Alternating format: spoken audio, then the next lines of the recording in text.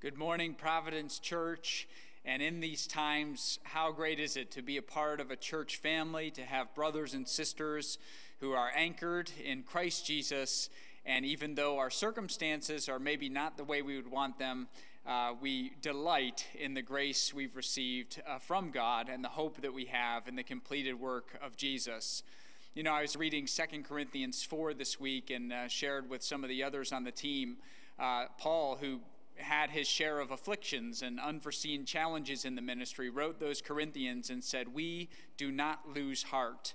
And I hope you can say those words today, again, as you looks like we're going to be in this pattern of disruption for quite some time, that you can say, we do not lose heart because we have the ministry of the Lord Jesus by the mercy of God. So may we press on as a church family. Remember that while there are various challenges, that's always an opportunity when it comes to our faith, that we can point others to the great news, the good news of Jesus, and that, we have that firm foundation.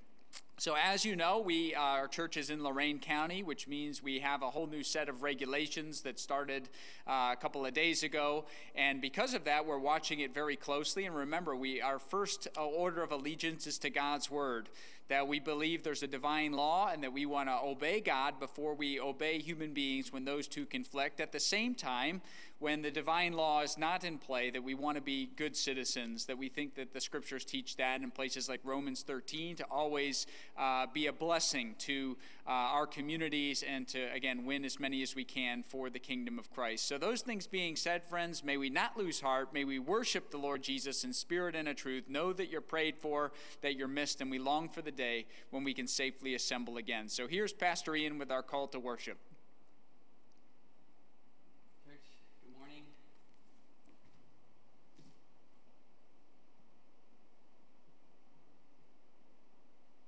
It's best to turn the mic on. Church, good morning to you. I pray you've had a wonderful week. And Paul, in his reflection of the end of the Psalter in Philippians 4, he says, "Rejoice in the Lord always. Again, I will say rejoice." So let's do that together as we worship our King.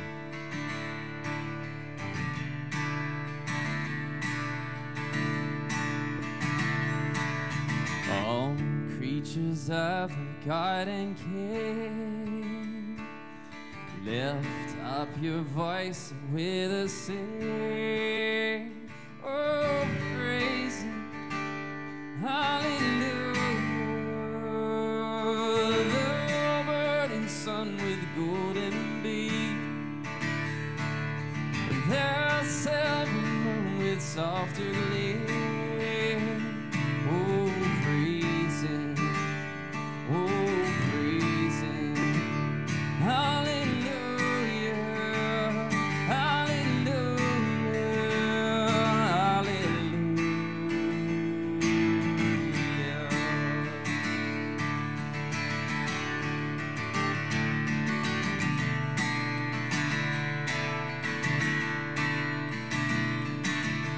Thou rushing wind, heart so strong, ye clouds that sail in heaven alone. Oh, praise it, hallelujah. The rising morning, praise, rejoice. Ye lights of evening, find a voice.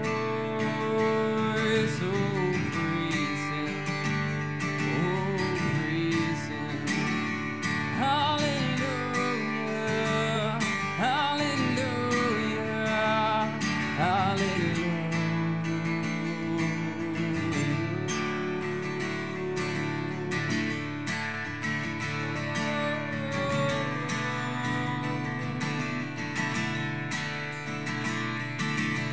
Let all things that Creator bless,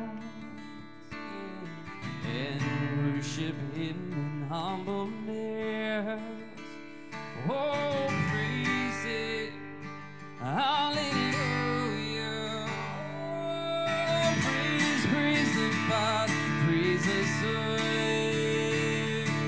yeah, praise the Spirit, three in one. Oh,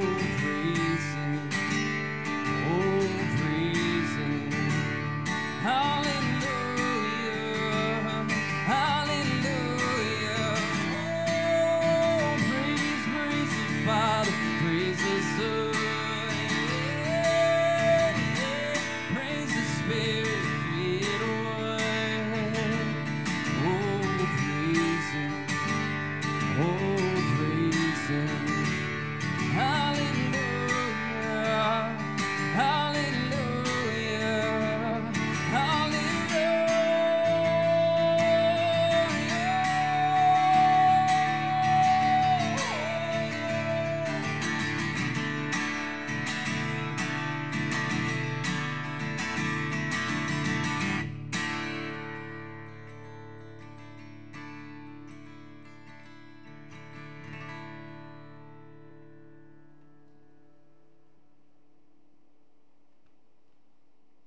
As we continue to let the word of Christ prompt us to worship the triune God, let's look at Psalm chapter 40, just verses 1 through 11. We'll read it together as you are able at home. Let's read. I waited patiently for the Lord. He inclined to me and heard my cry. He drew me up from the pit of destruction, out of the miry bog, and set my feet upon a rock, making my steps secure. He put a new song in my mouth, a song of praise to our God. Many will see and fear and put their trust in the Lord. Blessed is the man who makes the Lord his trust, who does not turn to the proud, to those who go astray after a lie. You have multiplied, O Lord my God, your wondrous deeds and your thoughts toward us. None can compare with you. I will proclaim and tell of them, yet they are more than can be told. And in verse 6 here, the New Testament reveals that this is speaking of Christ, and in fact, we could read it as if Christ is speaking to the Father. So let's read in verse 6. In sacrifice and offering you have not delighted, but you have given me an open ear. Burnt offering and sin offering you have not required. And then I said, behold, I have come. In the scroll of the book it is written of me. I delight to do your will, O my God. Your law is within my heart. I have told the glad news of deliverance in the great congregation. Behold, I have not restrained my lips, as you know, O Lord. I have not hidden your deliverance within my heart. I have spoken of your faithfulness and your salvation. I have not concealed your steadfast love and your faithfulness from the great congregation. As for you, O Lord, you will not restrain your mercy from me. Your steadfast love and your faithfulness will ever preserve me.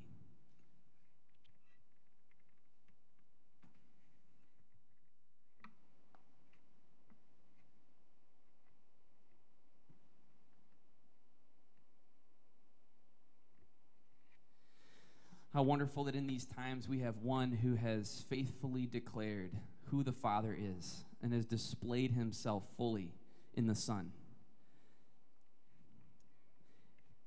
God has set our feet upon the rock, the solid rock on which we stand, his name, Christ the Lord.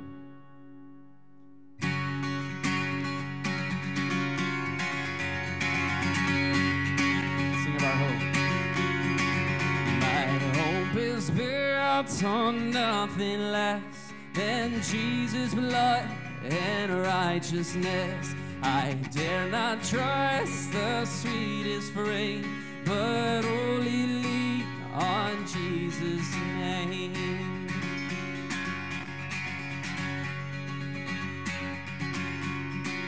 When darkness veils his lovely face, I rest on his unchanging grace. In every high and stormy gale, my anchor holds within the veil.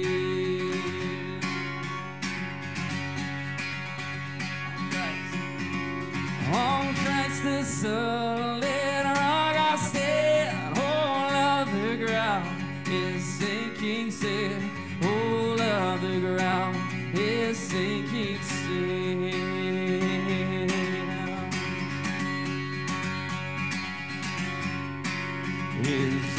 is confident in his blood. Support me in the whelming flood. When all around my soul gives way, even as though my hope been saved.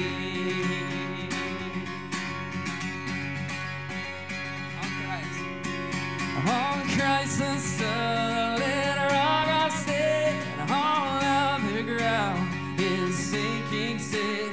All of the ground is sinking sand.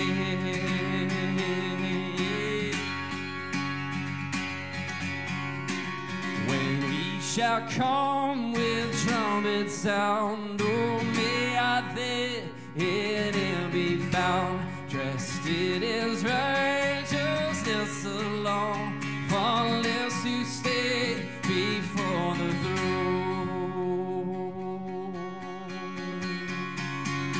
On Christ the solid rock I stand, all of the ground is sinking sand. All of the ground is sinking sand.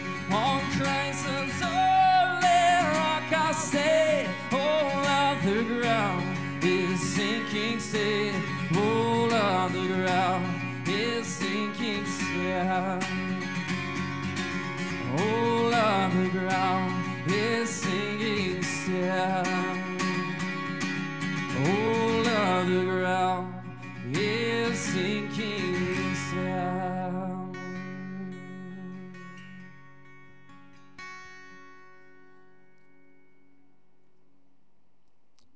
Thank you, Ian.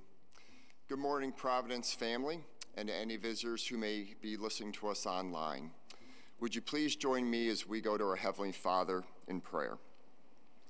I will begin with a few verses from Psalm 145, starting in verse 8. The Lord is gracious and merciful, slow to anger and great in loving kindness. The Lord is good to all, and his mercies are over all his works. All your works shall give thanks to you, O Lord, and your godly ones shall bless you. They shall speak of the glory of your kingdom and talk of your power, to make known to the sons of men your mighty acts and the glory of the majesty of your kingdom. Your kingdom is an everlasting kingdom, and your dominion endures throughout all generations. Father, we stand in awe of you, at your goodness, at your mercy, at your love. You spoke, and the world became. You gave us earthly life. You are love. You provided eternal life through the humble sacrifice of your Son and our Savior, Jesus Christ, through his crucifixion and then resurrection, so that all who repent, confess their sins, and acknowledge Christ as Lord and Savior will be with you in eternity, Father. We thank you for being the bridge of Christ to do what we could not do for ourselves. God, encourage us to be the salt and light that this world needs at this time, Father. Lord, we come to you now with some praises and some prayer requests for our church.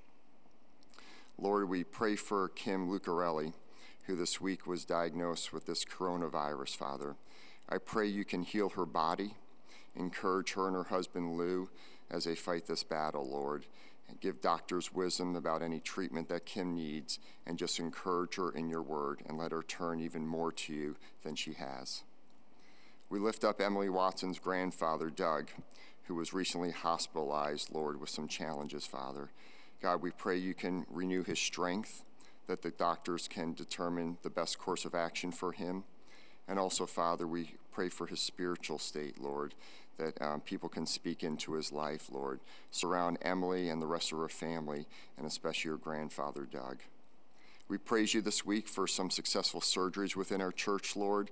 Continue to heal the bodies and minds of those who have gone through surgeries this week. We lift up loved ones in our church who I know are struggling with tough pregnancies or have lost a father or a mother or a husband recently, Lord. Continue to comfort them and give them the peace that only comes through Christ, Father. We pray for those who also have people in this congregation, sisters or children, Lord, that are struggling with challenging situations or health situations, God. We know that you work for all good for those who love you, to your glory, Father. So, God, we just pray, let us trust in your plan. We also pray for those in our congregation who are concerned about their jobs, who have maybe lost their jobs, Lord, in this tougher economic environment, Lord. Let them know that you have counted the hairs of their head. You know how to provide for them, and let them just trust you that you will continue to provide for them. Father, we also lift up our staff in these challenging times as they're deciding how to worship you, Lord, in glory to you, Father God. Give them wisdom, give them patience, continue to give them endurance to do the creative work that needs to be done so you are glorified and that we continue to love you more, Father, and adore your Son even more. We pray for the ministries of our church, from international students to youth to children to those who have graduated from college, Lord, to our men's and women's ministry and others, God. Continue to give leaders wisdom about how to lead in these uncertain times, Father God. And let us just more and more trust in your perfect timing and goodwill. We pray for visitors to our church. We pray for new members. Help all to still feel a love of this congregation, Lord, even though we're not seeing each other on a regular basis, God. And Father, in these tough times with this virus and uncertain racial times, Lord, we lift up those leaders who are making decisions, God. Help their hearts to turn to you, Father, and to your Son, Jesus Christ, because that is where all wisdom comes from. We lift up our police officers, firefighters, military people, our first responders, our healthcare workers, Lord. Continue to protect them, Lord. Help them to know the peace of Christ as they go and do their work to protect us as a country. And Father, as I conclude, Paul, as he ended up in his letter to the Thessalonians, said, "Rejoice always, pray continually, give thanks in all circumstances, for this is your will in Christ Jesus." Let us be a church that prays more fervently, Father, and trusts you even more in these times. In Jesus' name we pray. Amen. So now, church, if you would please join me, we're going to be reading from Luke chapter 4, verses 31 to 44. I'll be reading from the New American Standard Bible. And if you are able and at home, if you can please stand in reverence to God's word. So I'll be starting again, chapter 4 of Luke, verse 31.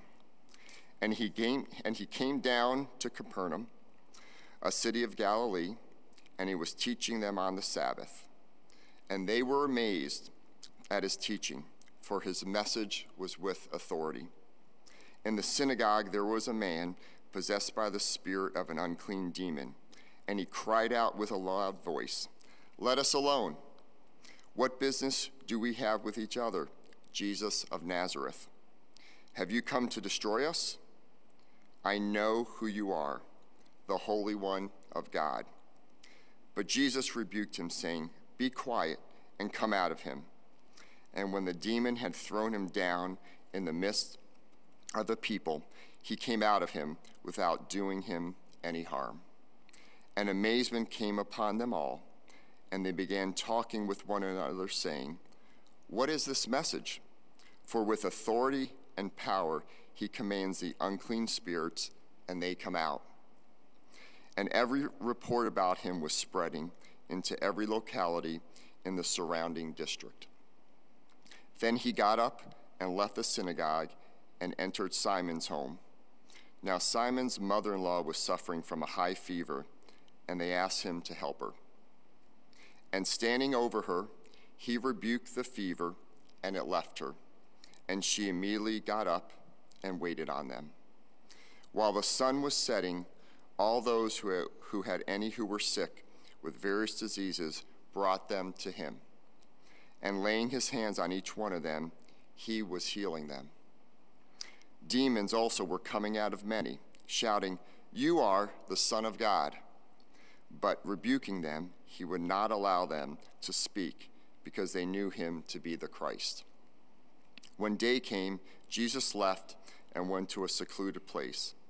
And the crowds were searching for him and came to him and tried to keep him from going away from them.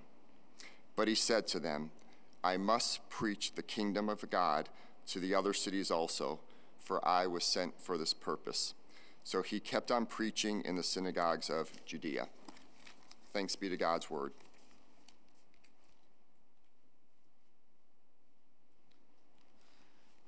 Well, as we continue on in Luke, that this particular passage has us thinking about authority.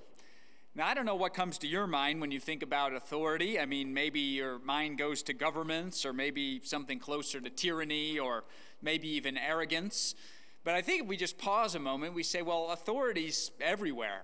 It's impossible, really, to get together with other people and not have some concept of authority. And I think maybe the best way to think about this is to see the relationship between the word authority and author, that we can see those come from a very similar root, or the similar root. And to author something simply means to have control over it, to dictate a bit as to how it goes. And that's what we have Jesus as presented as here, someone of supreme authority. Now, we know that in human authority, that all of us, by virtue of being human, there's no doubt there are better and worse people to come and go with authority, but all of us, all human actors, all human authors fail. That our own selfishness, right, a bit of ourselves always gets in the way, and we tend to stomp all over people or have an eye out to ourselves, that there's no such thing as perfect human authority. Yet at the same time, we realize we all exercise a bit of it at different times in our life. I remember having this debate about, different spheres of authority, and some would say, well, I don't know if that's true, that everybody has authority at some point in our lives. And I say almost all of us do. In our jobs, in our families, with our children, wherever it may be, say some of us, all of us at some times in our lives are going to have some responsibility and have to exercise authority in those domains. But the question is, how do we know what to do? Is there an example? Is there a source of, shall we say, pure authority that both shows us the way how to act, how to gently bring those along, and also to give us the strength to lead competently? And I think if we're honest, we say, well, when those in authority don't really believe that there must be someone as a pure example or some kind of standard, a moral standard, say that is very dangerous indeed. That the best people, when they're given a lot of earthly responsibility, it's those who understand that they too are under authority, namely, probably, hopefully, under the authority of God. Say then they're able to rightfully exercise, their responsibilities over other people. But when people are given authority and they don't recognize anyone beyond themselves, say those kinds of leaders are very dangerous. And I think if many of us recognize that, we're honest, I think we go back to that last song that we sung about the solid rock.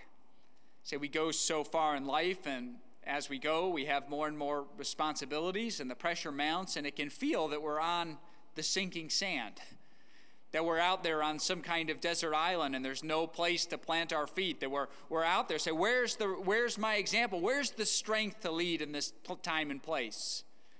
And say the scriptures are clear, right? That there is an authority, there is a solid rock. There's one who's not only a pure example, but one who gives us the strength, one who's the model, one to kind of hang everything else on, and that's the Lord Jesus himself. And that's what Luke wants us to see in this section of chapter 4. Now, a bit of context.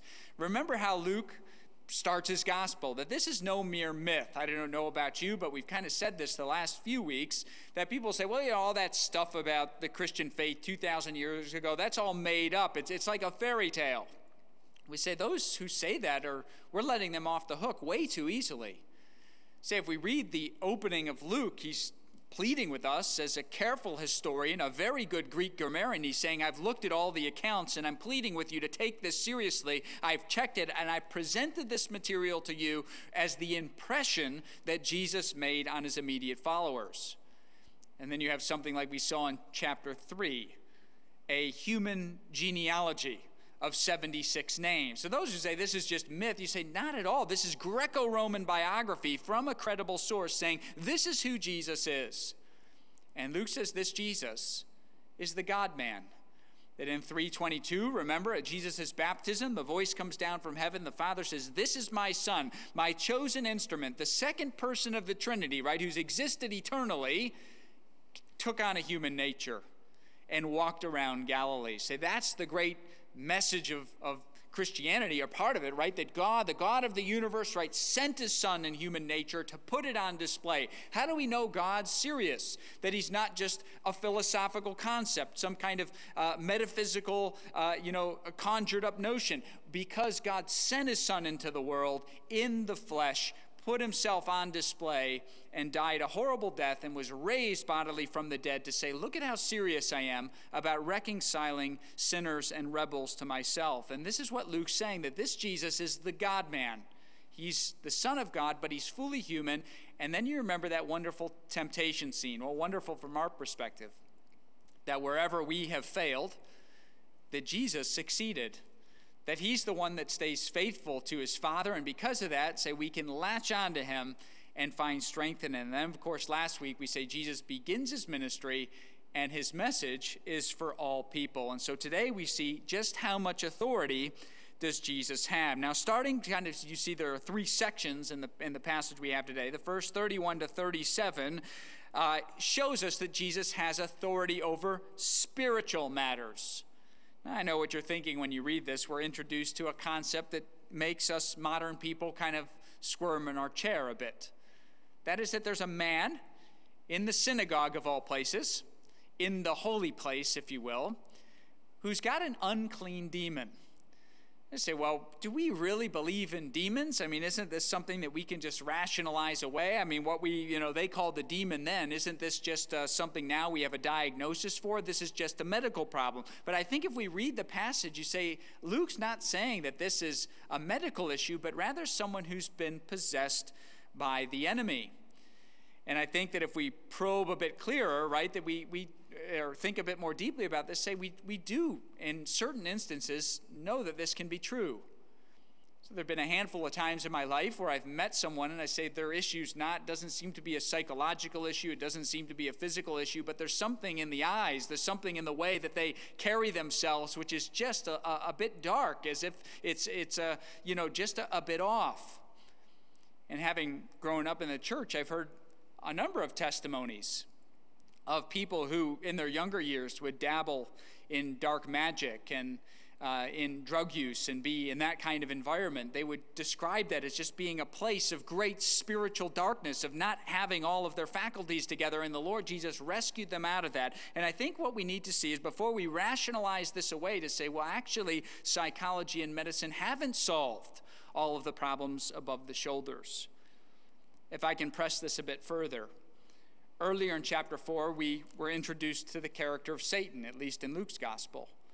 And remember, Satan is a leader of a rebellion against God, and while he's not co-equal with God, he's under God, he's been permitted to exercise authority. He and the other rebellious angelic beings are permitted for a time, even though Christ has conquered them, to exercise a little bit of authority on this earth and to move people away from God. That's what they do. And I think that's where we wanted to come down on this. Say, what do Satan and demons really do? They oppose Jesus.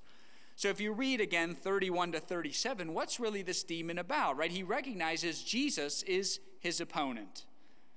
That Satan and the demonic angels, really what they're trying to do is to turn people away from God and turn people away from Jesus, right? They want us to start thinking about indulging our own appetites. Remember, we looked back again earlier in chapter 4, to start thinking about our own authority, to test God, to doubt God, that most of it's above the shoulders to try to get us to hate Jesus. And so if our view, as many I think might falsely have, is that the devil is this little being with horns, and we say, well, he's not around Avon or anywhere in Northeast Ohio, and demons, you think of the little image on your shoulder or something. Say, if that's our idea of Satan and demons, no wonder we don't really take them seriously. But if, as we see in Luke's gospel, that what Satan and the demons are trying to do is to wage war on the human mind, to doubt God, to hate Jesus, and to have human beings hate one another and to turn towards themselves, you must say that they're everywhere, that they're very successful. And in certain instances, they do grip the mind and the body in particular ways. And what we see then in this first part is that Jesus liberates us from these dark spiritual influences.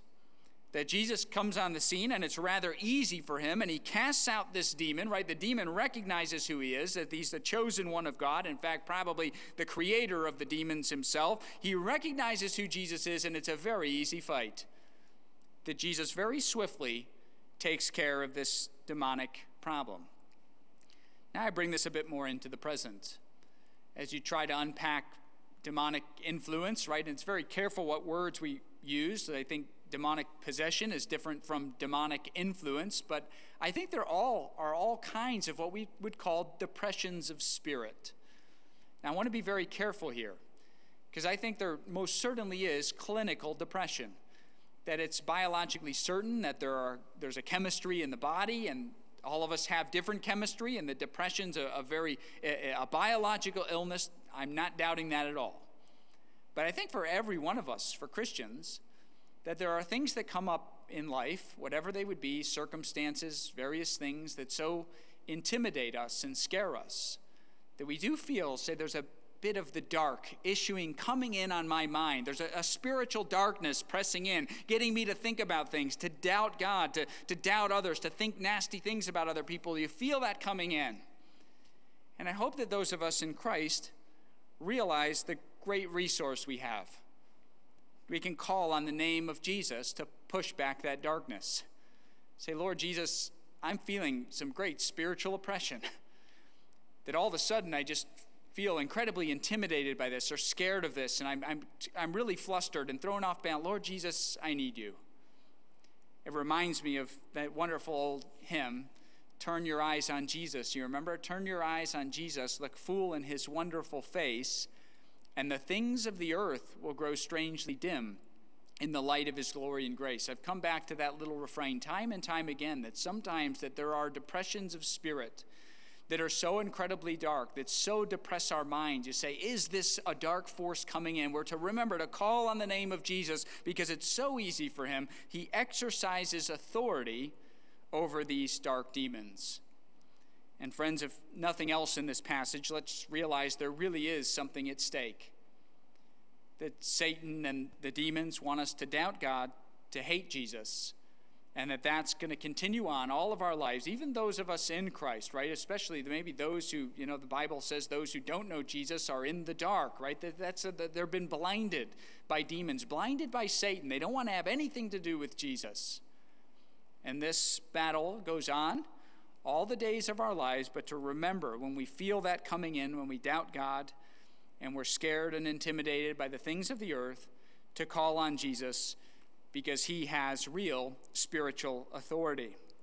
Now, moving forward to verses 38 to 41, that not only is Jesus in authority over spiritual matters, over the darkness, but Jesus has authority over our bodies. This is quite controversial these days, isn't it? I mean, in the last couple of decades even, we've seen there's a strong swing to say that we have authority over our own bodies.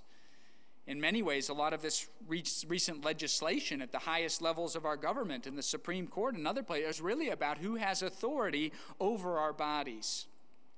And our temptation is to say that we want complete autonomy, but I think what happens, paradoxically, is that the further we go down that road of wanting to manipulate our bodies as we so choose, the more unstable we become, because we realize we can't even trust our own bodies, and that destabilizes us. And actually what would be most refreshing is to see if our bodies and our personhood is actually in the hand of our loving Creator. And that's the impression we get here. So immediately after casting out this unclean spirit in the synagogue, Jesus moves on to Simon Peter's house, where Simon Peter's mother-in-law is ill with a high fever. And by the way, that little phrase there in verse 38, very technical language in the Greek that most would say would come from a medical doctor. You remember, Luke is a physician, and this to be ill with a high fever is a technical medical phrase when we compare it to the other literature.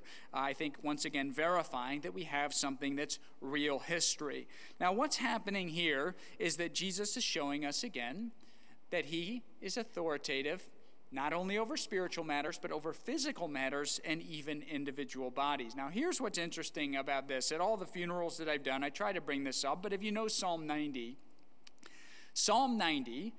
is said to be a psalm of Moses. So most of the psalms are written by David, but Psalm 90 is a psalm of Moses, which would make it at least 400 years older than the Psalms of David. So we're talking Psalm 90 is a 3,400-year-old text. That's a very old text.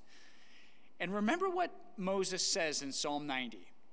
He says, a person lives 70 to 80 years. And if you look at the life expectancy now in Northeast Ohio, it's about 80 years. And isn't that interesting that in 3,400 years of human history, that human beings live about the same length of time?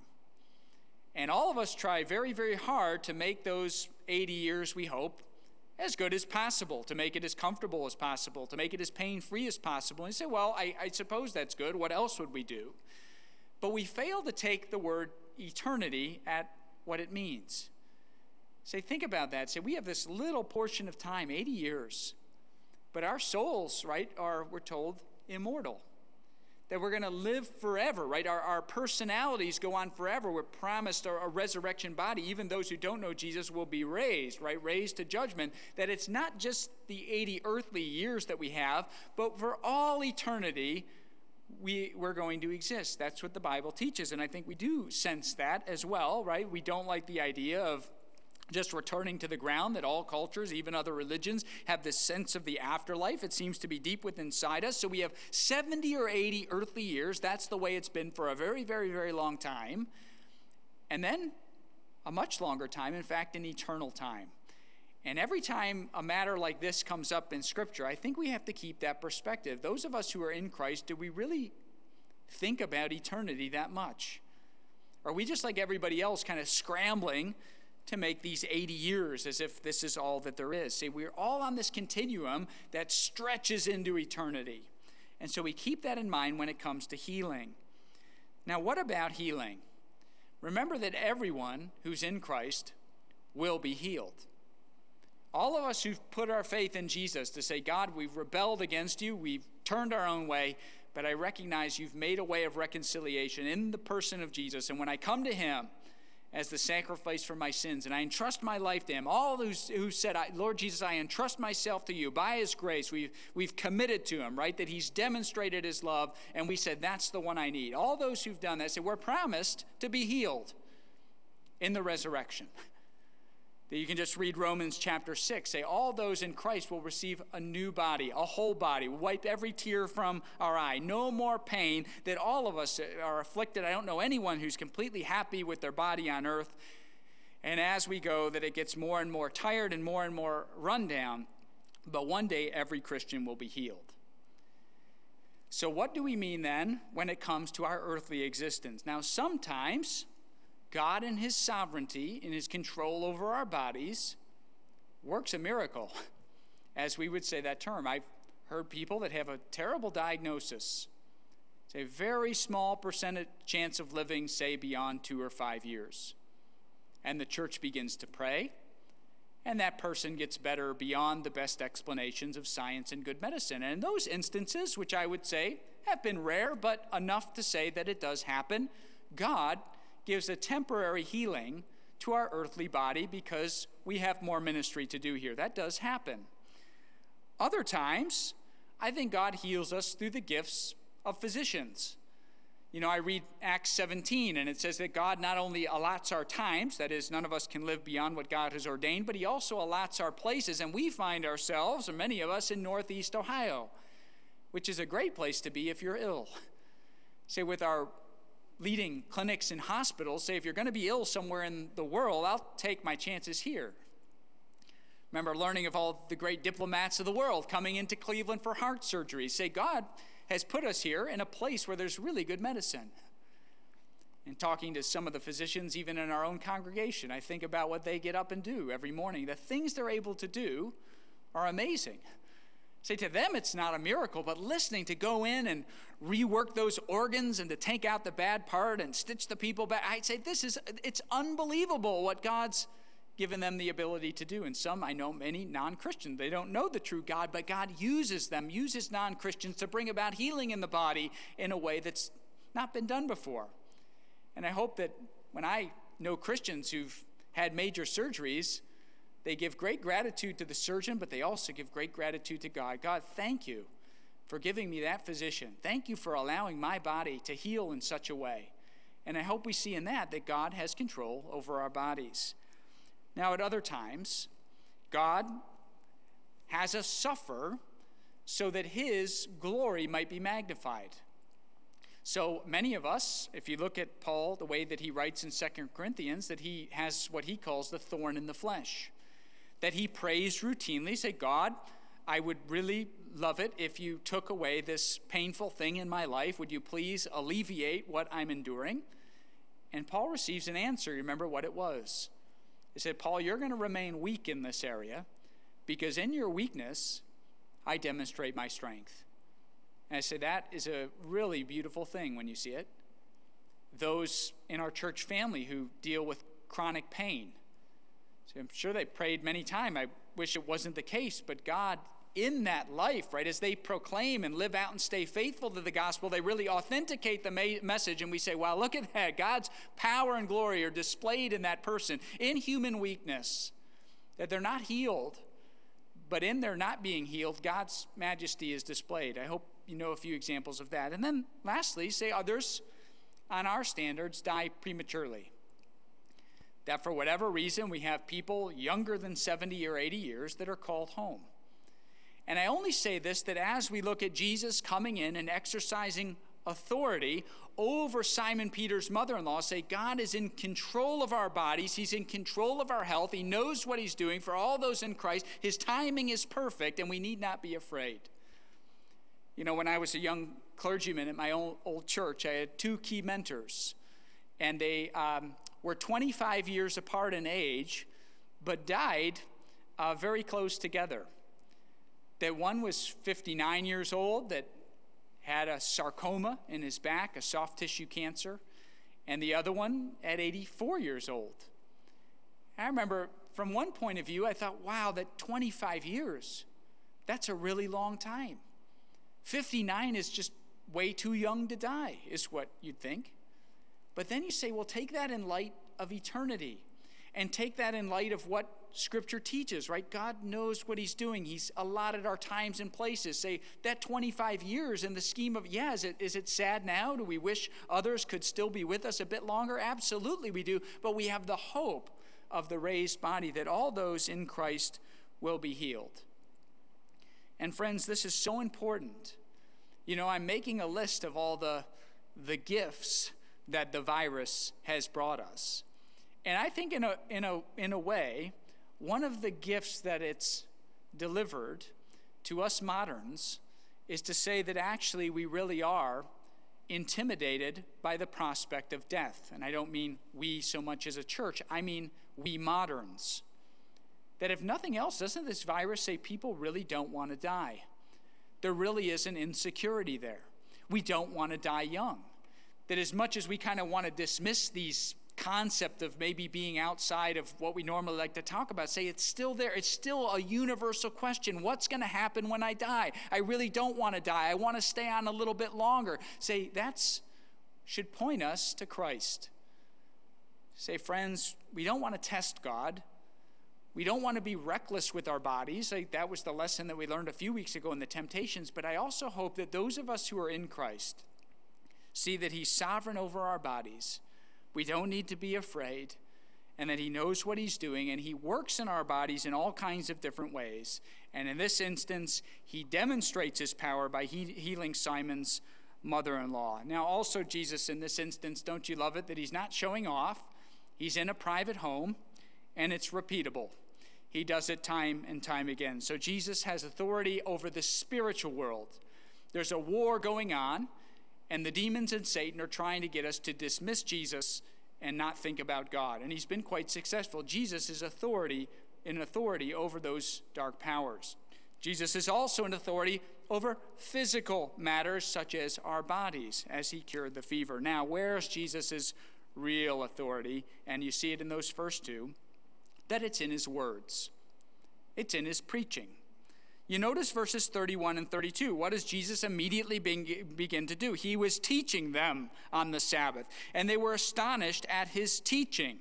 And then notice, how does he actually handle that demon in verses 35 and 36? He handles that demon with his words. What is this word that has such authority? The people, where is this power coming from his words? And how does he handle the fever in verse 39? He rebukes the fever. He does it with his voice. Say, friends, the real authority, if you will, in Jesus is in his word. It's in the proclamation of what God has done in Jesus. You see, it's not by force or violence that Jesus moves.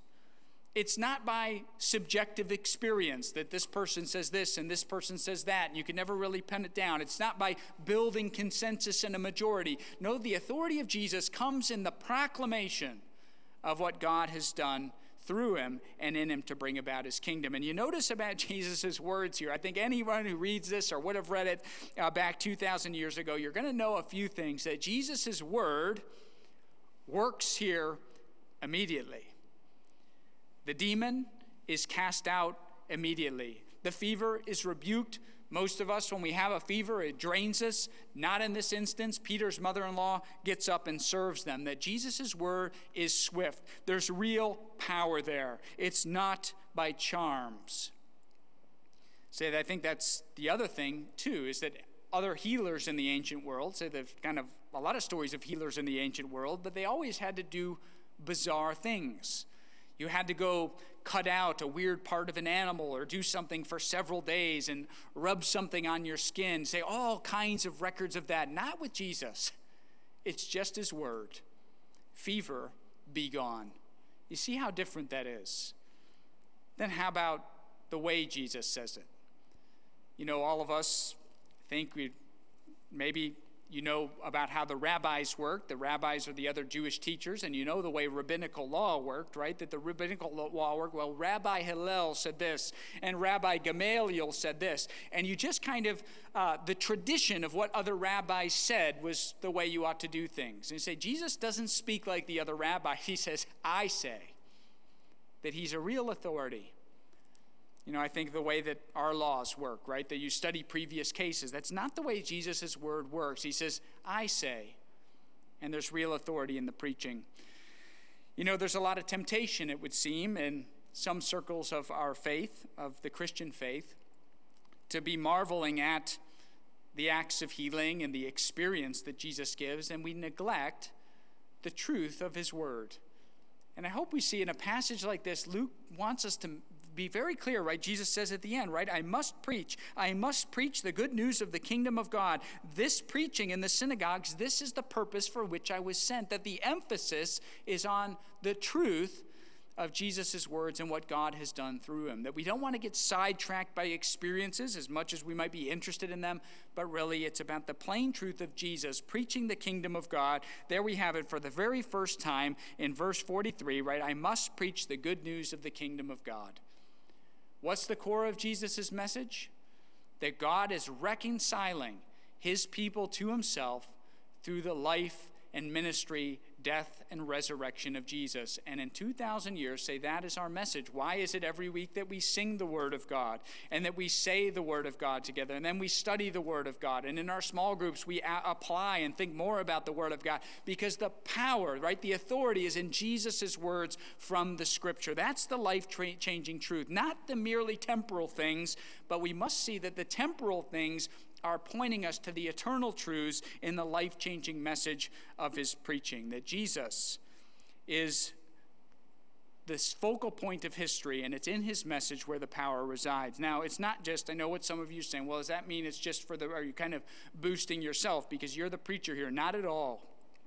That a healthy church requires every member of the church to have a comprehension of the true message of Jesus, to share that and build one another up, and then to take it out into the world, that we all must be preachers and proclaimers of this word, not of our own, but the words of Jesus. There's authority in Jesus' words. And then lastly, I know we have to wind it down here, but in verse 41, you see something odd, that again, the demons are coming.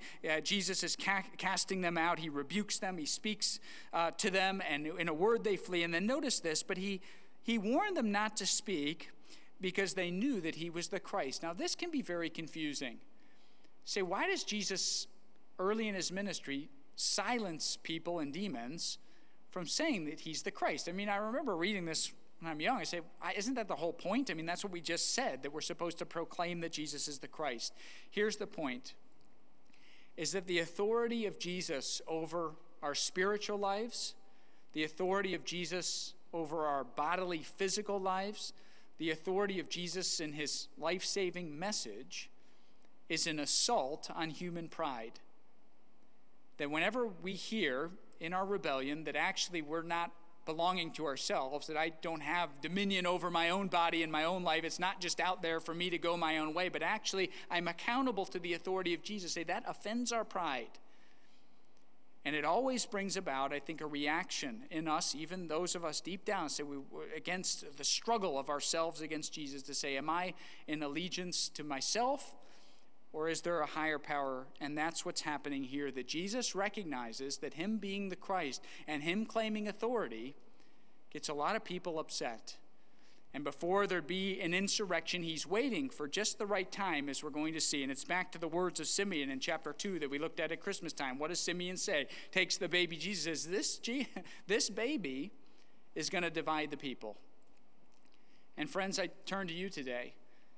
Say, some listening to this, you've not really entrusted your life to the authority of Jesus. So yeah, you're exercising authority in this world, and maybe you have had that experience of being on the sinking sand. You're kind of out doing, and I pray today, you say, well, there is an authority.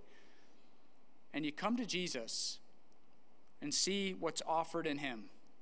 That in his message and in that proclamation, there is life and hope and truth, rest. And you can say today, say, Lord, I want to come to you because my eyes have been opened. I don't want to live in blindness. Even the demons know who Jesus is.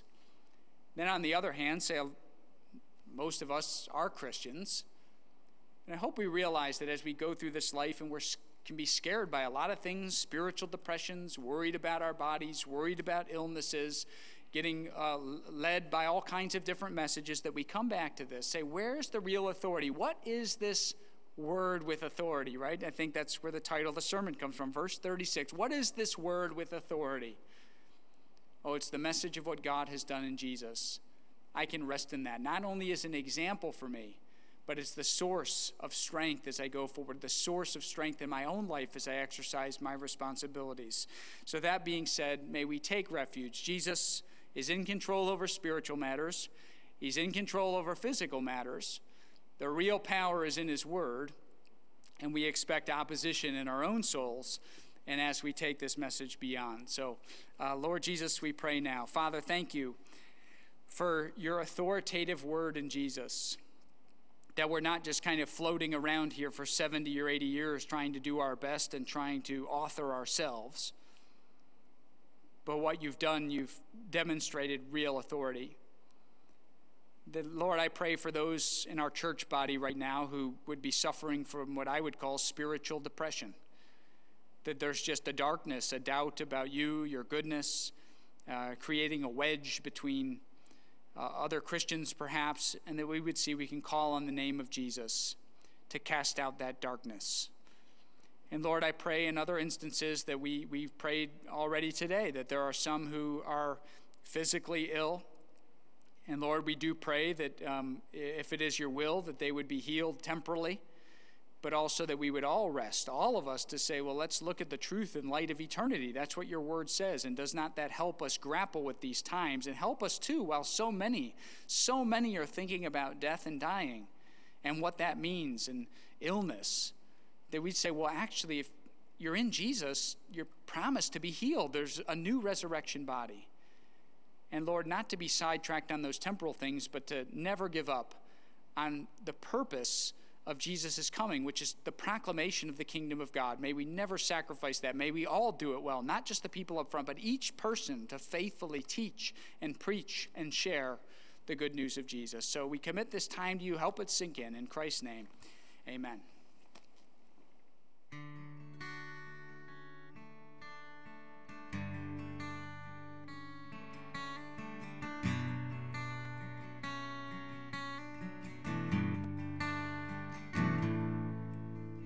Speak of as we come to you to receive the food of your holy word. Take your truth, let it deep in us, shape and fashion us in your likeness, that the light of Christ might be seen today in our acts of love and our deeds of faith. Speak, O Lord, and fulfill in us all your purposes for your glory.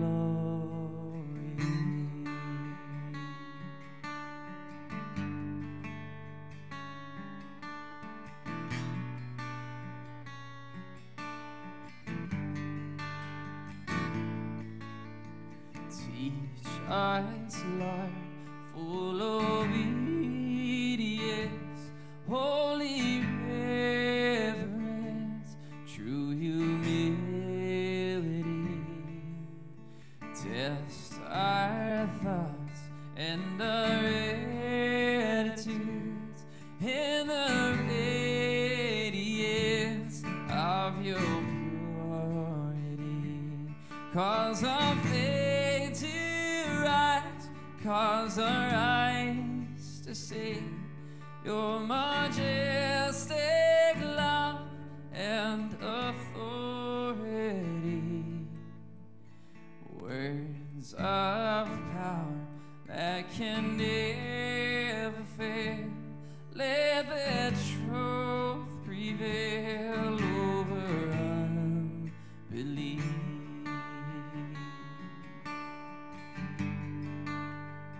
Help our unbelief.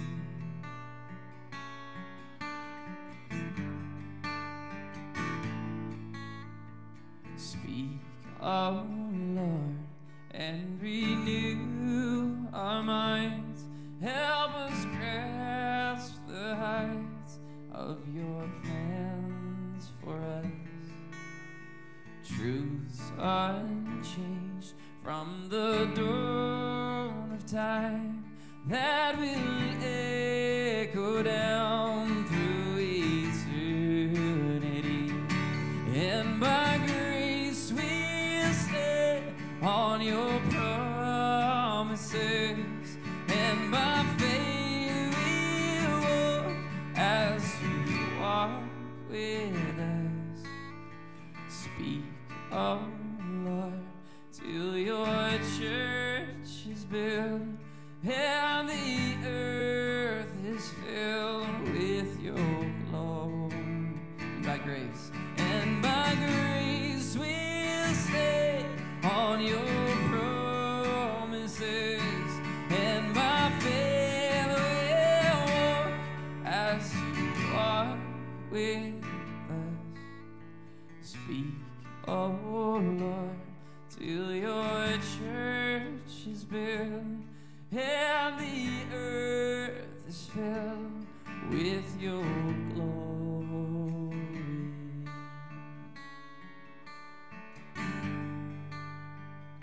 For your glory.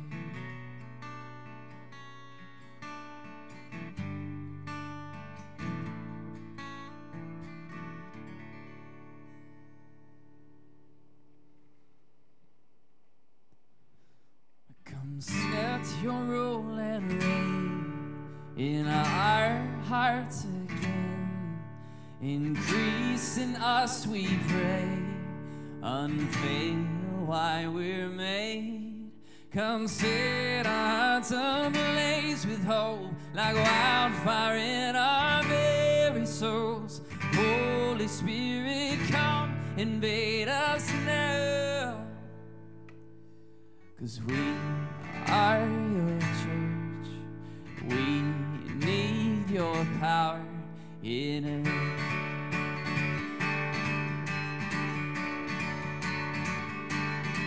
We seek your kingdom first. We hunger and we thirst refuse to waste our lives for your hot joy and pride. To see the captives' hearts release, the hurt, the sick, the poor at peace. We lay down our lives for heaven's cause.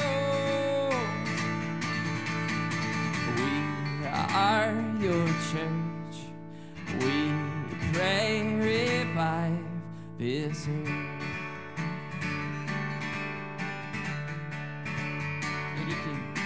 Build your kingdom here, let the darkness fear.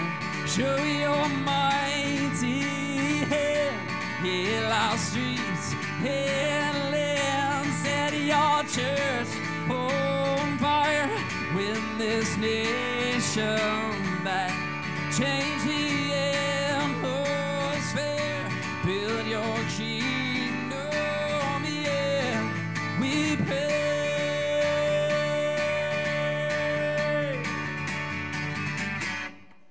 Unleash your kingdom's power, reaching the near and far. No force of hell can stop your beauty changing ours. Lord, you made us for much more than this. Awake the kingdom seed in us, fill us with the strength and love of Christ. Hey, we are your church. We are the hope on earth.